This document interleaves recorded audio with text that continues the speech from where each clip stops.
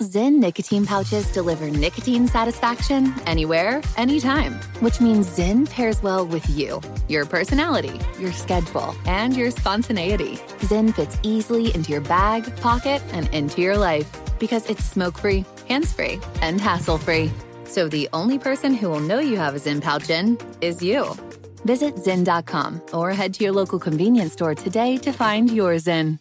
Warning, this product contains nicotine. Nicotine is an addictive chemical. Pause for a big thank you to our partner making today's program possible. It's Dexcom. With the new Dexcom G7, you get better diabetes results without those awful finger sticks. It sends your glucose numbers to your compatible phone or to your watch, so you can always see where you are and where you're heading. See how food and exercise affects your glucose. It makes it easier to spend more time in range and lower your A1C. Take more control of your diabetes with the #1 recommended CGM brand. It's so easy to get started today at Dexcom.com. Dexcom.com. Dexcom data on file 2023. If your glucose alerts and readings from the G7 do not match symptoms or expectations, use a blood glucose meter to make diabetes treatment decisions. For a list of compatible devices, visit Dexcom.com/compatibility. Thanks, Dexcom, for being our partner. I'm Katya Adler, host of The Global Story. Over the last 25 years, I've covered conflicts in the Middle East, political and economic crises in Europe, drug cartels in Mexico. Now I'm covering the stories behind the news all over the world in conversation with those who break it. Join me Monday to Friday to find out what's happening, why, and what it all means. Follow The Global Story from the BBC wherever you listen to podcasts. What's up, this your boy Lil Duval, and check out my podcast, Conversations with Unc, on the Black Effect Podcast Network. Each and every Tuesday, Conversations with Unc podcast feature casual and in-depth talk about ebbs and flows of life and the pursuit of happiness. Unlike my work on stage, I tap into a more serious and sensitive side to give life advice and simply offer words of encouragement, yet remind folks to never forget to laugh. Every Tuesday, listen to Conversation with Unc, hosted by Lil Duval on the Black Effect Podcast Network, iHeartRadio app, or wherever you get your podcasts. Presented by AT&T. Connecting changes everything.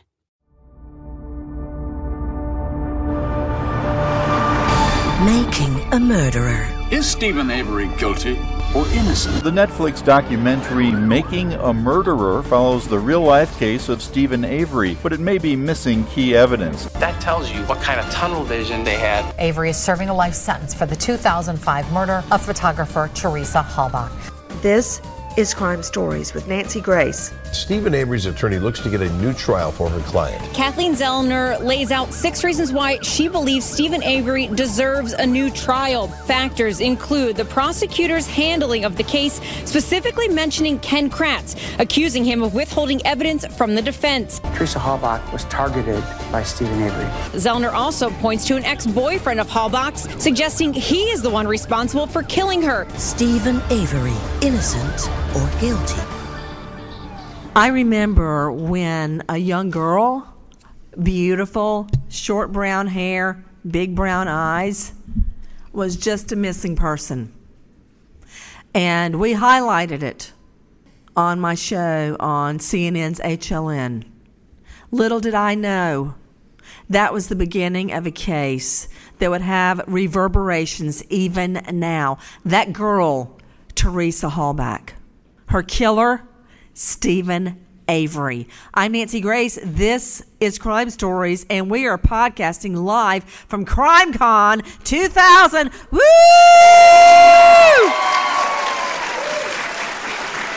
Or as my twins go, they don't even know what they're doing. They go, they don't even know what that means. And they'll go, it's so funny. Oh, man. And when I think about them, I think about Teresa Halbach's family. Okay. What would you do? You pour all your life, all your hopes, all your dreams, all your energy. Isn't that right, Renee? How many times have you come over to our house, even though she is a defense lawyer, and I'm doing homework? I'm in the floor making a project. And we're having trouble with it, too. Oh, trouble. Big trouble. Yeah. I can't believe they give them that kind of project in the 3rd grade. I was doing that as a senior in high school. I'm like, I've certainly mastered the staple gun and the hot glue, thanks to their 3rd grade teacher. And then they're just taken and brutally raped and murdered. With me today, the lead investigator on the Steven Avery case, Tom Fassbender. Also with me, the creator of Up and Vanished, Payne Lindsay.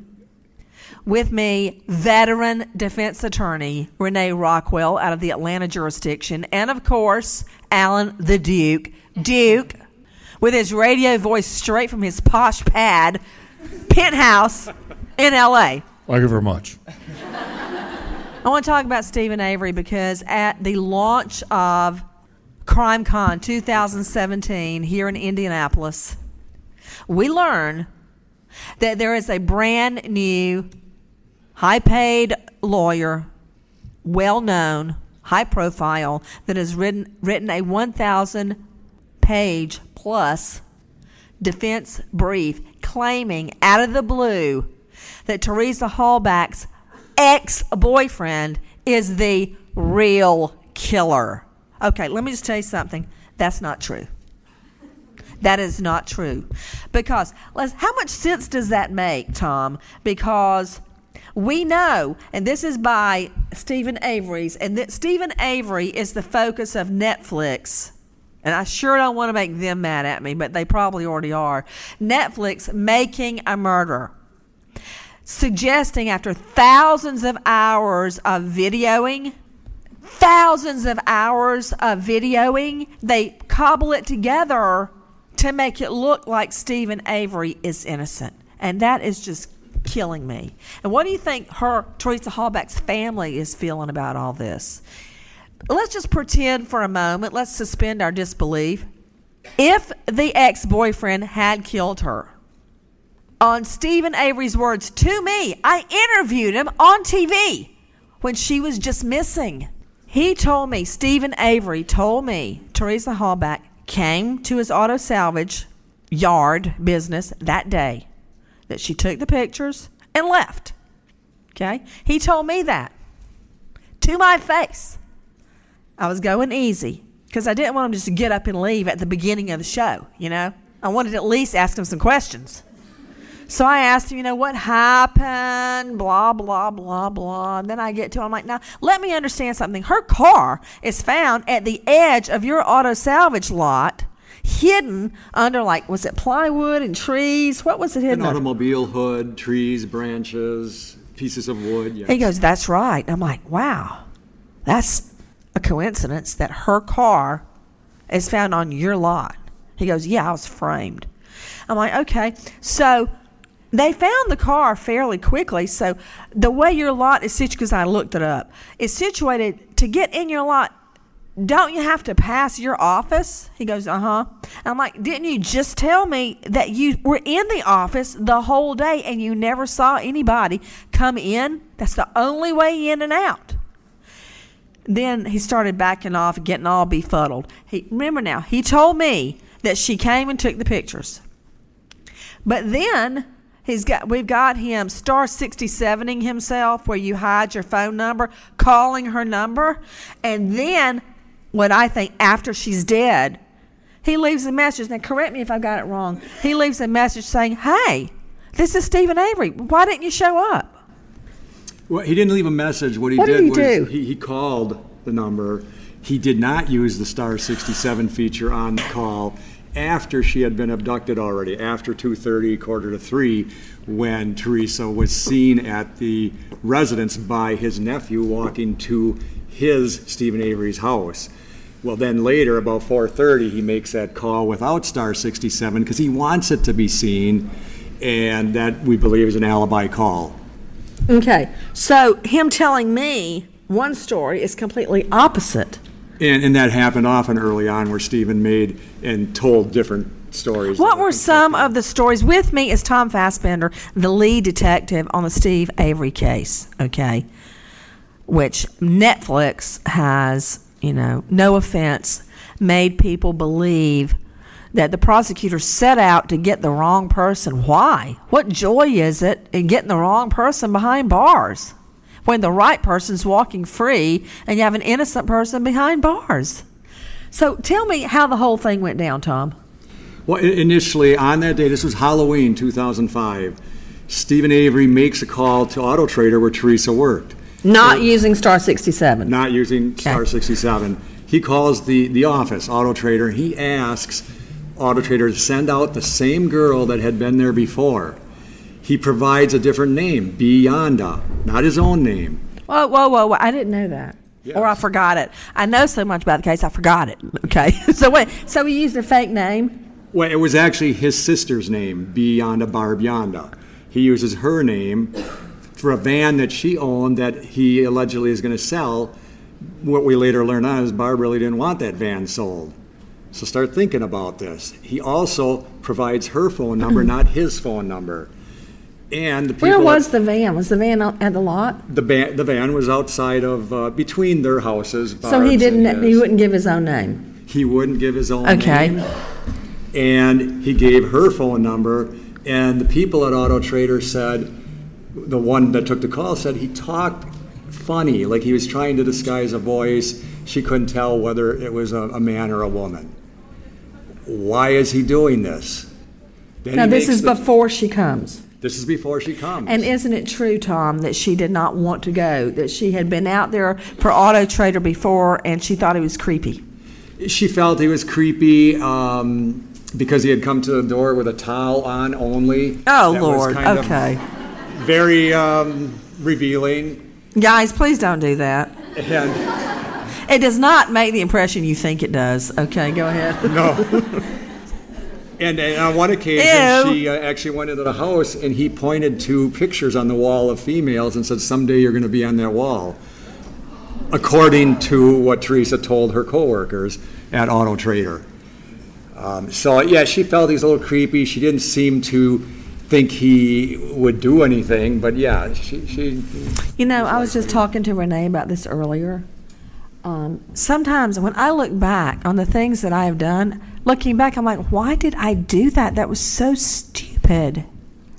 And I didn't think anything about it at the time. And even with those feelings, she went ahead, probably didn't want to lose her job, and goes out to take the pictures at his salvage lot. Okay, then what happens? What do we know then? What we know is that she got there about 2:30, 2:45, somewhere in that vicinity. And just prior to that, Stephen Avery makes the 2 phone calls to her cell phone and uses Star 67, does not make contact. Okay, so at least I got that part right. You were right on. He was making calls to her on Star 67. Why? His explanation was to find out where she was or to confirm whether she was coming, but she didn't answer. And why did he Star 67's phone? I'm not sure. My theory is he was so worked up in anticipation of her being there that... The last time I used Star 67, Tom, my husband refused to answer his cell phone. I'm sure we were fighting about something to do with the twins. Oh, he gave John David a melatonin last night. He's 9. So you're going to end up on the Nancy Grace show. Anyway. So he wouldn't answer the phone. I'm like, I Star 67. And he picked up. I'm like,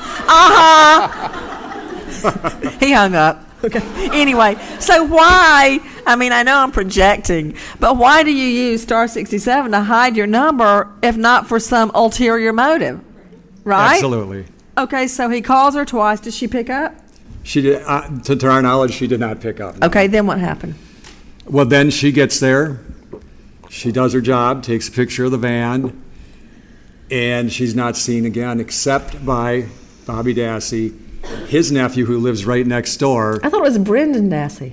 This is Bobby. Bobby wasn't involved in this. Brendan's nephew that was involved. Gotcha. Okay. But this is very important information from a family member who works third shift. He gets up to go hunting. He looks out the window and he sees Teresa taking pictures of this van, notes it, and then he sees Teresa walking to Stephen Avery's trailer right next door. He goes back in the house, gets his hunting stuff on, he leaves, and when he leaves, Teresa's car is there, and Teresa's not around, and Stephen Avery's not around, and he leaves to go hunting. When he comes home later, the car's not there, and other people don't see it. What time of the day was that he observed Teresa there? About 2:30, 2:45. Okay, 2:30. When is she reported missing? She's reported missing on November 3rd, Thursday, and this happened on October 31. So she's reported missing 3 days later. Mm-hmm. All right. And her car is found on his lot. Correct. Okay, let me ask about that night and the fire pit. Okay, so Stephen Avery, I don't understand this. Okay, and I grew up in the country. I did not know anybody that had a fire hole in the backyard. When we say fire pit, what is that? Basically, it was a mound of dirt that he had taken like a skid steer with a front end scoop on it and scooped out a big section of the dirt in the middle, and that's where they would have fires. Why? Pit. Fires for what? Bonfires, get the kids or the nephews over and people stand around and, Are you serious? Have a fire. Well, this is Wisconsin. I know. I grew up in the middle of nowhere. Let me tell you something. I mean, we grew up on a red dirt road, and my grandfather dug the well, and our water would be red, okay? But can anybody attest to having bonfires in his backyard?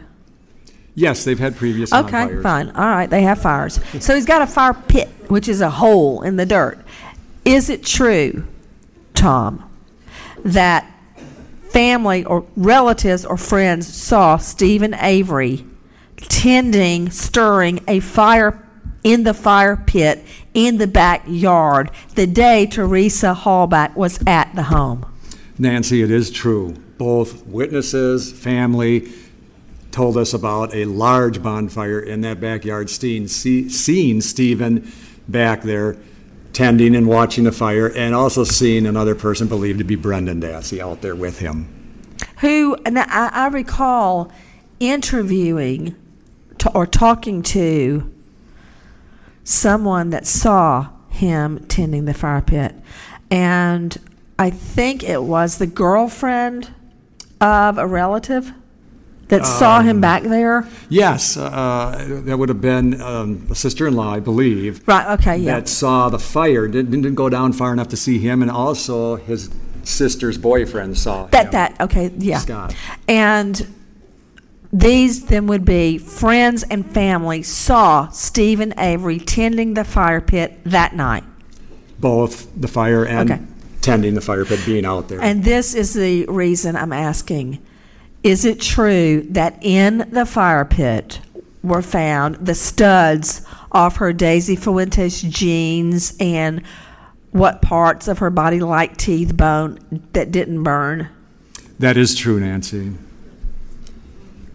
She was wearing Daisy Fuentes jeans, we believe. 5 of the studs, of the 6 on those jeans, we recovered in that fire pit, along with her cremines, unfortunately.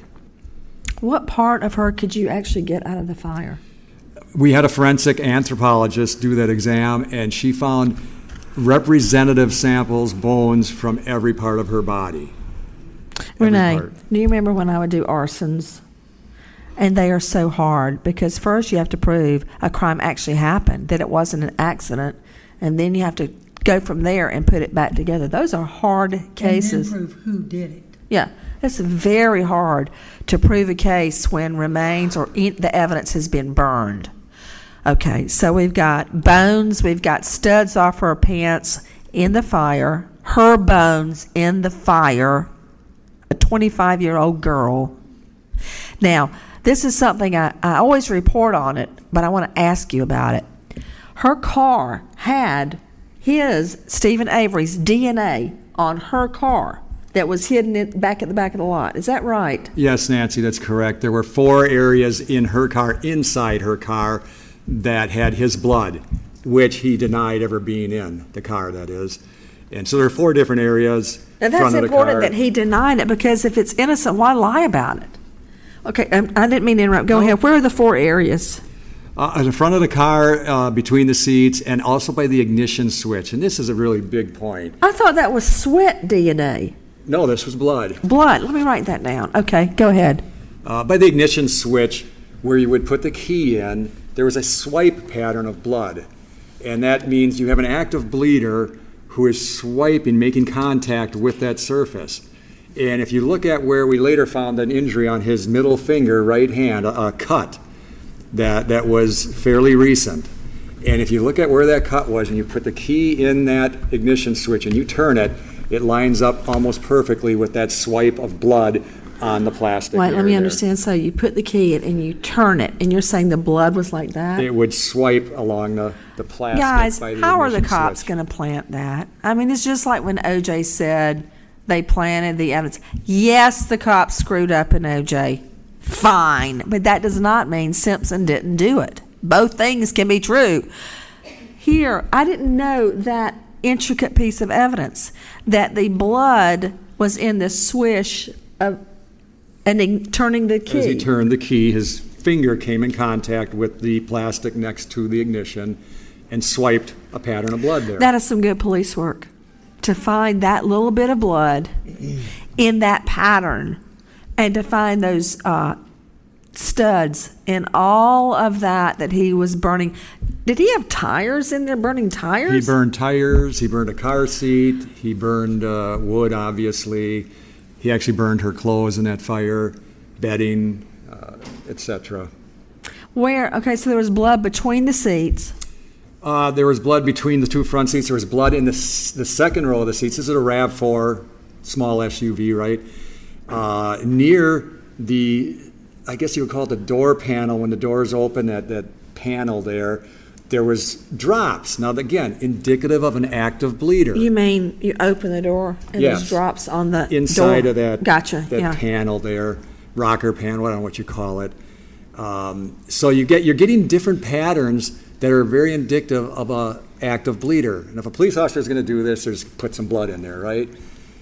But these are indicative of an active bleeder actually being in that car. What about the trunk?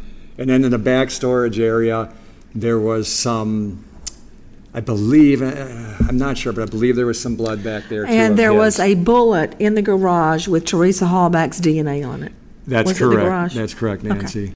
I'm going to pause and thank our awesome sponsor, our partner in today's podcast. And I'll start with a story out of Racine, Wisconsin. A house catches on fire. Nobody's home. It took a while for neighbors to even notice the problem, but at the end of the day, there were $40,000 damages. If you're not home when a fire starts, who will be there to save your house, your belongings, your home?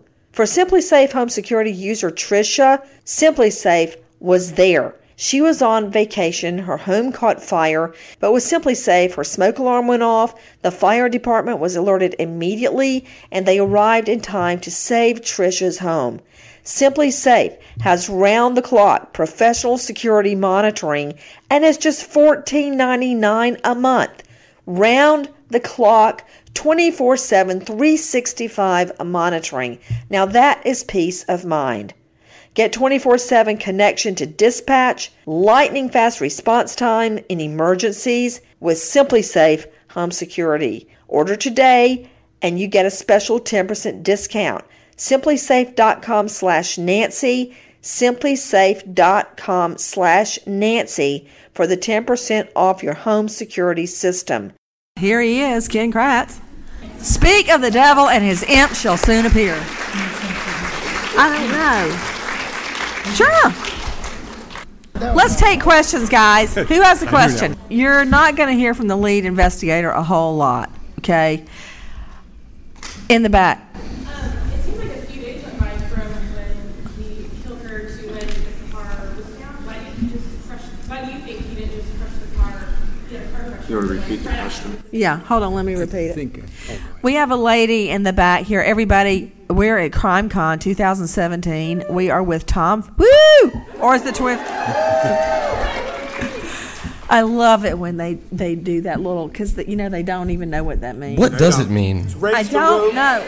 Did we ever know what it meant? Does that mean raise the roof? I think that's The roof is falling, raise the roof kind of thing? And they run around. They'll get out of the bathtub and run Does around. anyone still do that besides your twins? I don't know where they saw it. I don't think so. Anyway, okay, so now we have from Payne Lindsay and the Duke from his posh penthouse pad in L.A. telling me what that little thing. Okay. With me, Tom Fassbender, and now Ken Kratz, both on this case. I bet you're having a backflip with this new motion that's been filed, trying to respond to that. Well, it's not something I ever will respond to, and I don't think I probably should. It's not something that that I need to weigh in on. It's obviously very troubling to see the kind of allegations that were made, and I'm sure you've talked about it. I'm sorry for coming in late, but happy to answer any questions they have here. Sure. Okay, so the question in the back from the lady is, why didn't he crush down the car? Okay. Me, before I go to the expert, probably because he knew the cops were watching him, and he'd have to go get it and take it to a facility unless he could crush them there. Could he crush the cars there, Tom? Yes, he could. I don't know why, but that would kind of give it away, huh? If they found it crushed by his machine. I don't know why. What do you think? Well, what happened is the week prior to that, or thereabouts, Stephen actually went down to the pit and crushed some cars in that car crusher. Now, car crusher makes a crushed car sandwich. There's about 6 of them in there. He crushed 2 or 3. Our belief is he was preparing for this. And he was, by all means, going to crush this car. Brendan told us that. That was his intent. Now, that was a good question. Think of this. The salvage yard is a business, and it's operating for business. So he takes the car down there. He hides it on Monday night. If he goes down there and starts crushing this thing, this is a big diesel-type car crusher. People are going to hear it. They're going to know stuff's going on. But wait a minute. They would probably have heard it all the time anyway and not thought a thing about it. By people, I'm saying probably more his brothers and stuff on there, wondering why Stephen's down there crushing cars. But didn't he always crush cars? No, he didn't. Not a lot. Oh. It was mainly the owner of the car crusher that did the crushing. But why do you think he was about to crush the car? Well, number one, he indicated that to Brenda. Number 2, he put that car right in the vicinity of the car crusher to make it easy to get to that car crusher. And he couldn't do it during the week. Then she's reported missing, and there's all these search teams out there. There's an airplane flying over, checking things out. He's not going to mess around there, and he doesn't want to do it while the business is open. The weekend, the family goes up in northern Wisconsin to the cottage. Everyone clears out. They're closed from noon Saturday to Monday. We have a telephone call where he indicates that he's thinking about coming back from the cabin up north on Saturday. Our belief is that's when he was going to go back, when no one is around, and crush the car. And he didn't get a chance because the car was found Saturday morning. And another thing, on the outside looking in, how many times do criminals say, ooh, if I had just X? Looking back, he probably thinks I should have done it like 3 o'clock in the morning one night. Why didn't I do it? But he had a plan, and his own plan messed him up. I hadn't thought of that. Nancy, there's a pretty good opportunity that if he did crush the car, and everybody think about this, we probably wouldn't have found the car. If we don't find the car, we don't get the search warrant. If we don't get the search warrant, he gets away with murder. So that's how close this case came to us never having it solved. Absolutely. Yes, ma'am. You had mentioned that during the bonfire, that in addition to the remains, there was a car seat and there were some tires in there. Right. Do you think that he always burned tires? Was that just a normal? I know that when people are having, I guess, bonfires in their backyard, they don't burn a tire. They smell awful.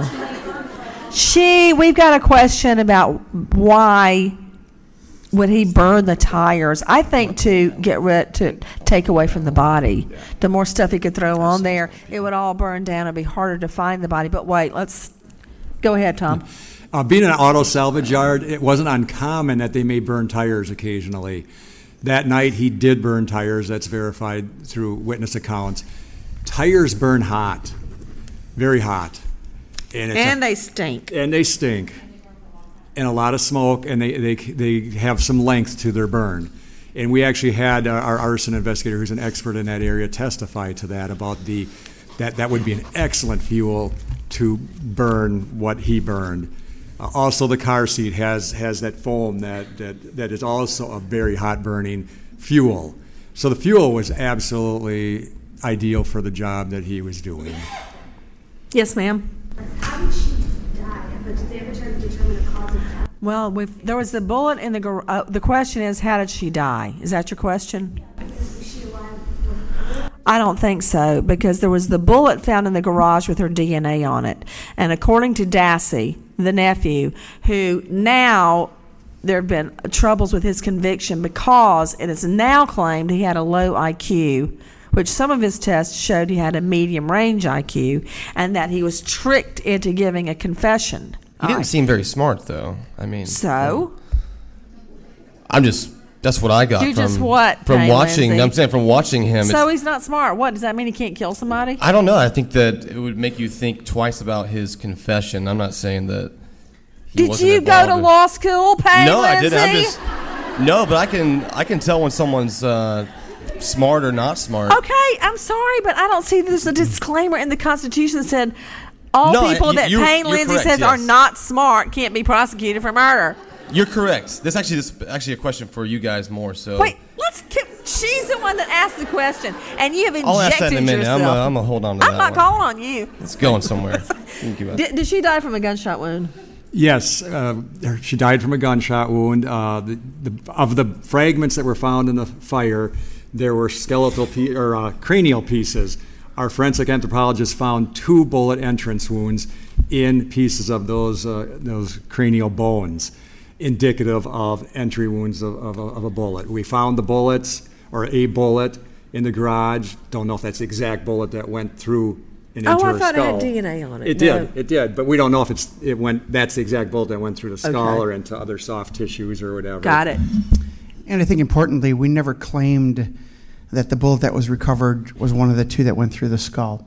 Probably not, as a matter of fact, because as those of you that know 22 caliber and ballistics, a bullet kind of rattles around once it goes into a skull, and so that's why it likely would have remained inside and likely wouldn't have been the bullet that was recovered in the back. That probably went through soft tissue, although DNA of Teresa went on there, probably not at one of the skull projectiles, nor did we ever claim that, despite what Ms. Zellner put in her brief a couple of days ago. So that's, I think, an important distinction. Here's my question. If you're on the jury, that's how you get bogged down in the intricacies of a case. This is what I need to know. A bullet with Teresa Halbach's DNA is in Avery's garage, and her body has been incinerated. She's dead, burned dead. So this was done before she was burned.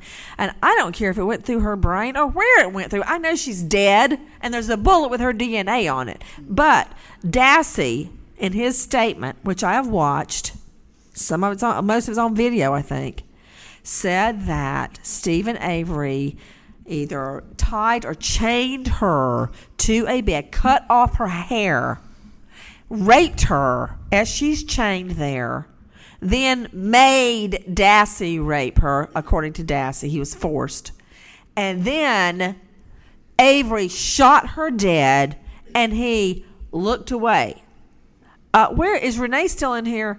Renee, stand up. How many times have I prosecuted cases where at that exact crucial moment, like the shooting, my chief witness looked away? Why would you look away at that moment? Well, they say they looked away. Because they don't want to testify to. So when I heard he looked away at the moment, that one moment, I didn't believe that. But that is what Teresa endured before her death. This was a very traumatic event for this young man. He didn't want to go there, and he actually talked about when he was younger, the family had to kill a family cat, and he had, he couldn't watch that, he couldn't see that, and that was very traumatic to him. So when we asked him, did you shoot? He didn't have trouble raping her, Tom. Chained to a bed. No, he didn't. Excuse me, but. No, he didn't. Okay, so I don't want to traumatize Brendan Dassey any further, but he did rape Teresa Halbach as she was chained to a bed. Is that right? That's correct. Okay. Question back there in the back. Wasn't that like the third confession that he made to you about after you asked him what did you do to her head, what did you do to her head? Let me repeat. A gentleman in the back wants to know, is that the third confession where he talked about shooting? Feeding him what you wanted to say. That's a good question. Yes. Well, that's a good question. We don't have enough time to talk about the whole interviews and all of the interviews. He's trying to pin you down. But on that He's part, trying to suggest that you fed it to him, and if you did, that is not unconstitutional. I don't like it, but when somebody just sits there and you go, finally, did you shoot her in the head? Didn't you? and you're waiting for an answer. I mean, I could hear myself saying something like that if somebody wouldn't answer me.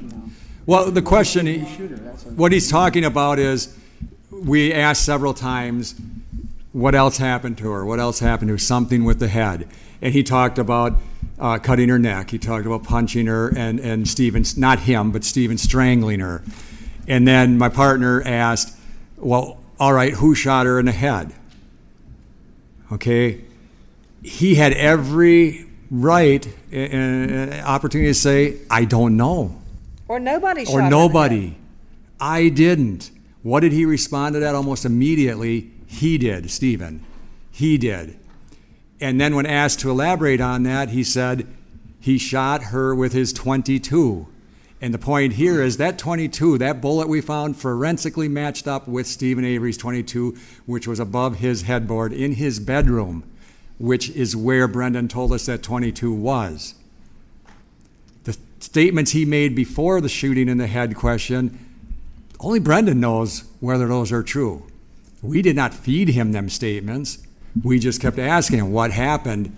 Something happened to her head. We didn't say, did this happen to her head? He told us, I cut her neck, he punched her, etc. You know what? I want to honor what he's saying back there in the back. Sir, could you stand back up again? Because when you see the Netflix documentary, it looks so real. And I would have questions too if I didn't already know what I knew. You know, if I didn't already know about the case and had not investigated the case and talked to Avery himself, I might have gotten taken in hook, line, and sinker. So tell me, what are you trying to ask? Do you think Brendan Dassey was forced to give and I don't care. I don't care the answer. Do you think he was forced to give a confession? I feel like Stephen Avery looks guilty even after the Netflix documentary. I do what Payne said. I think has some validity to it that Brendan Dassey does not seem like the sharpest knife in the drawer. I agree with you. Like he was told, it's tactics that if you are less educated, your IQ is lower, you'll fall for someone telling you, tell me this and you can go home. Right. Oh, I stabbed her. I did this, I did that. Okay, what about this? Well, to you Wait, guys, I want to finish here what he's saying. When people confess to things they have never done, DNA they resign. Okay, so let me ask you this. I agree. Wait a minute. I want to ask you a question. So, do you believe Avery is guilty? I do. Okay, let me ask you about this. Do you think Dassey raped Hallback? I don't know. I'm not sure if he was. I don't think Dassey shot her, and I don't think Dassey strangled her. I just don't. I don't know why. It's just gut feeling. But I do think he raped her because the way he said it was kind of like, I didn't want to do it, but he made me do it. why would Stephen involve Brendan at all? I don't know. What? This is to you guys. Why do you think? I'm going to come back to you. Why do you think that, That's Tom? confusing to me. Me too. You know, hard to answer that question. Why would he involve If you had Brendan? to answer that question, why would Stephen do that? You have to. Yeah. This is the courtroom. No, I'm just kidding. I'm Yeah. just, if you would just, what's your best hypothesis? I think he wanted a partner in crime. I think he wanted someone there. And why do you choose Brendan? Maybe he didn't have anybody else. Maybe Bo Dukes wasn't available. Maybe. Why not Brendan? Because Brendan was Gullible easily manipulated. and that's my was point exactly, easily convinced. Though. Brendan was easily manipulated. Yes, by him. That could be true, Yes. Payne Lindsay, that he is easily manipulated. But he can be But only by easily Stephen or by manipulated law enforcement who and spooks me have too. raped Teresa Hallback. Those can both be true. Yeah, for the record, I think that Stephen is guilty. I'm just questioning Brendan's guilt. I think that he raped her and did not kill her. And I think the fact that he was there. But what did and he go to jail for? He went for how to long? jail for murder because that is a felony murder. If I can weigh in on this, Please. that'd be awesome. Please, yes. Who the hey do you think you are? Oh, yeah, the prosecutor. Okay. Brendan was there, and he helped. Those are the two, putting it down into lay terms, those are the two elements of being a party to the crime. Was he there, and did he help? Okay? And so in the Brendan Dassey prosecution, which was a separate prosecution from Avery, by the way, most of you know that Brendan's statement was never used in the Stephen Avery case, never presented at all. Thank we God. We never even brought that in.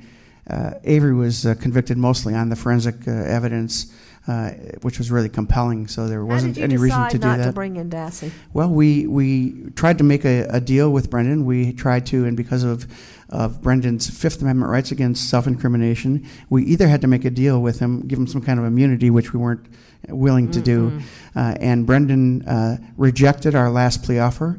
We offered Brendan 15 years in prison, which was, he'd be out in about 3 years from now, by the way. And it wasn't Brendan who turned it down. It wasn't even his attorney who told him to turn it down. It was his grandfather who called him and said, you have to reject that plea bargain, not so much because what it does to your case, but because it hurts Stephen's case, because it's going to hurt his chances of a acquittal. And we want you, Brendan, to go to trial on a first-degree intentional homicide. Even if you're convicted, it's better off for Stephen if you do that. Can you imagine a developmentally disabled 16-year-old who needs the support of his family members, and the advice he gets is guys, reject I'm sorry, that I don't offer get it. and Why go to you trial. keep talking about him being developmentally disabled, which he is, which he may be, I think. Why aren't we talking about the raped dead girl? I'm telling you, because it impacted his decision making. All right, it wasn't because of his behavior, what he was convicted for. Okay, what but was after his that, involvement his then, behavior. Ken? What was it in a nutshell? Brendan Dassey involved himself in the rape. I'm very convinced that he raped Teresa. He also carried her out to the garage, participated not in an active way, but participated in her death. They threw her in the back of her own cargo area of her vehicle, and before they decided together, that is, Brendan and Stephen decided together that it was better to burn her than it was to put her in the pond. They were going to put her body in the pond. They didn't think there was enough water in the pond, and so they made a joint decision, or at least a decision, to burn the body. Brendan was involved throughout there. Was he the moving force? No. Would Brendan Dassey have done this himself? No. He's a 16-year-old kid who likes playing video games. We've got a lot of sympathy for Brendan Dassey, but after offering Brendan a 15-year deal, after he turned it down and said, prove it, go to trial, our hands were tied, Nancy, and we had nothing left at that point than to go to trial, to convict him of his involvement, to leave it up to the judge what the sentence was going to be. We never thought he should get life imprisonment. He didn't, but we were still upset, and today are still upset with the kind of advice that he got, which was really, I think, a disservice to that 16-year-old Right young up here man. was a question. Back to this coercion topic, and why you might think that Brendan was coerced into having sex with her and not raping her. I'm sorry, what now? Why don't you think Brendan was coerced into having Okay, the question is, why do I think Brendan was not coerced into having sex with Teresa Halbach? that? Like, everybody thinks that he was coerced into acting with his uncle, right? I think that Brendan Dassey raped Teresa Halbach. If he's so easily coerced, couldn't Stephen have coerced him into having sex with her? We still Okay, there's...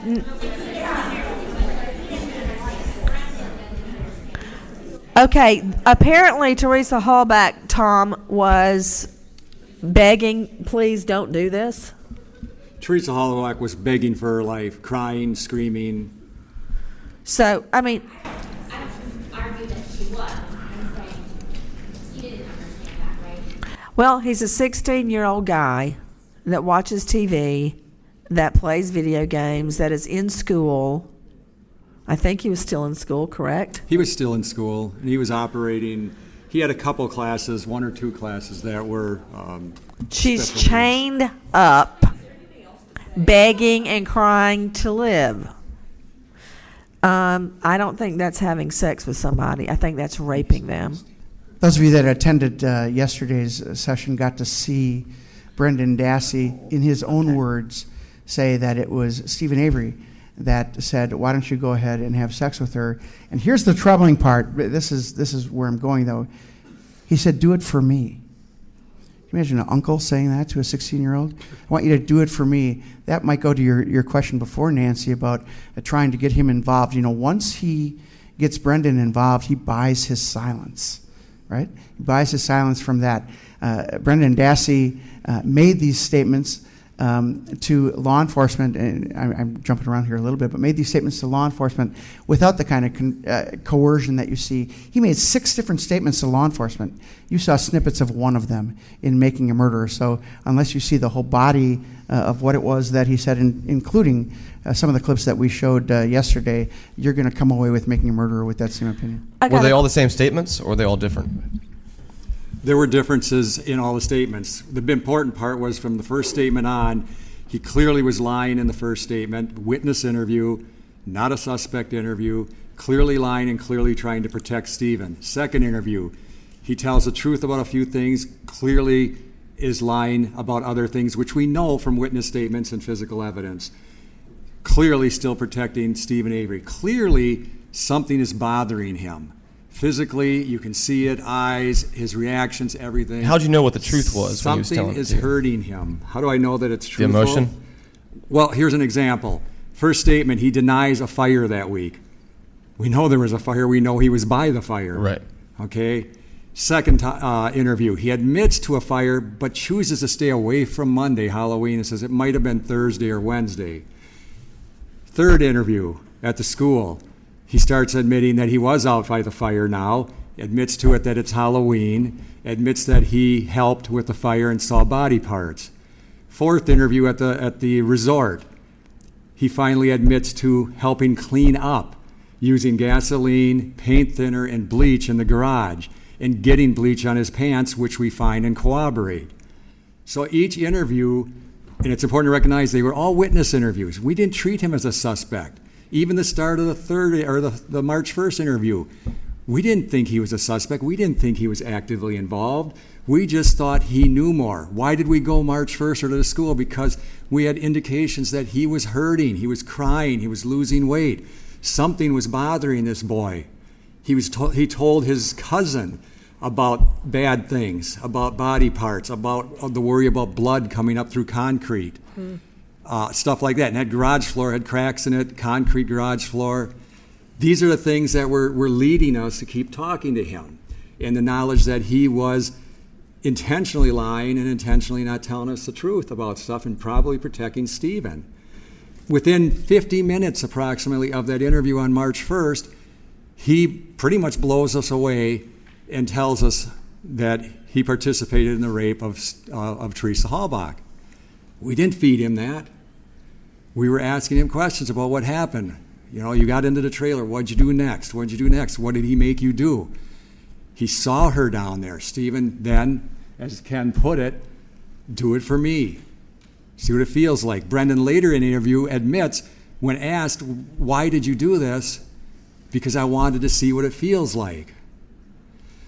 There's a lot of detail that Brendan provided in this interview that I don't know. Yeah, I could not come up with that if I was lying. Impossible.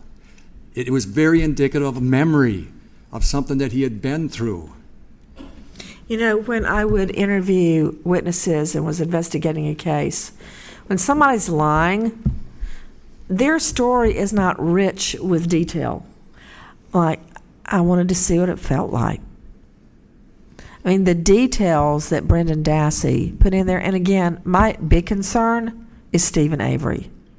I do believe that Brendan Dassey has a low IQ, and I think that he was duped and used.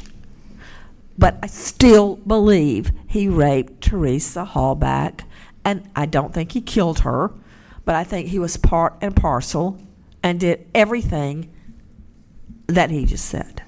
This is why the truthfulness of statements, or whether it ought to be believed, is left to a jury, to 12 people looking at that, because the richness of detail that Nancy's talking about is what we're talking about. Answers like, I wanted to know what it felt like, or that you were at yesterday's talk, you got to hear Brendan say, I'm not old enough to have a kid yet. Well, think about that. As naive as that is, all right, and the level of sophistication being as low as that is, that rings true, folks. That's the kind of thing that a jury watched. Jury got to see the entire 3-hour confession of Brendan Dassey. They got to hear details like that. I'm not old enough to have a kid yet. That's the kind of thing that a 16-year-old who is feeling bad about what happened but also doesn't have the sophistication that adults do, and sure as heck isn't something that the officers are feeding to him. He came up with all that on his own. Coming up on the next episode of Crime Stories with Nancy Grace, we turn to Up and Vanished podcast creator Payne Lindsay for a discussion about the Tara Grinstead murder investigation. We promise it becomes heated. And Stephen Avery, prosecutor Ken Kratz, and investigator Tom Fassbender are still with us for more. We'll post episode 2 of our live CrimeCon edition of Crime Stories with Nancy Grace Tuesday. And again, if you're not there when a fire starts, who will be there to save your home? With Simply Safe Home Security, your smoke detectors immediately alert emergency services at the first sign of a fire. Get 10% off your system today at simplysafe.com/Nancy. That's simplysafe.com/Nancy. I'm Nancy Grace. Crime Stories signing off. Goodbye, friend. I'm Katya Adler, host of The Global Story. Over the last 25 years, I've covered conflicts in the Middle East, political and economic crises in Europe, drug cartels in Mexico. Now I'm covering the stories behind the news all over the world in conversation with those who break it. Join me Monday to Friday to find out what's happening, why, and what it all means. Follow The Global Story from the BBC wherever you listen to podcasts. Zyn nicotine pouches deliver nicotine satisfaction anywhere, anytime, which means Zyn pairs well with you, your personality, your schedule, and your spontaneity. Zyn fits easily into your bag, pocket, and into your life because it's smoke-free, hands-free, and hassle-free. So the only person who will know you have a Zyn pouch in is you. Visit Zyn.com or head to your local convenience store today to find your Zyn. Warning, this product contains nicotine. Nicotine is an addictive chemical. Xfinity has free premium networks for everyone this month, no matter what kind of entertainment you love. Addicted to true crime? Catch killer cases and more spine-tingling shows on A&E Crime Central. Crave adventure? Explore Asian action movies on Hi-Ya. Searching for something extreme? Check out skating, snowboarding, and more on Fuel TV Plus, the global home of action sports. And find crowd-pleasing bops on iHeartRadio's Hit Nation playlist. There's new free shows and movies to love every week. Say free this week in your Xfinity voice remote. Pause for a big thank you to our partner making today's crime stories possible. It's Leesa Mattress, a collaboration between Leesa and West Elm. The natural hybrid is made from natural latex, natural wool, and environmentally safe foams. The natural hybrid elevates your sleep and supports. Go to Leesa.com/Nancy to learn more. That's LEESA.com/Nancy.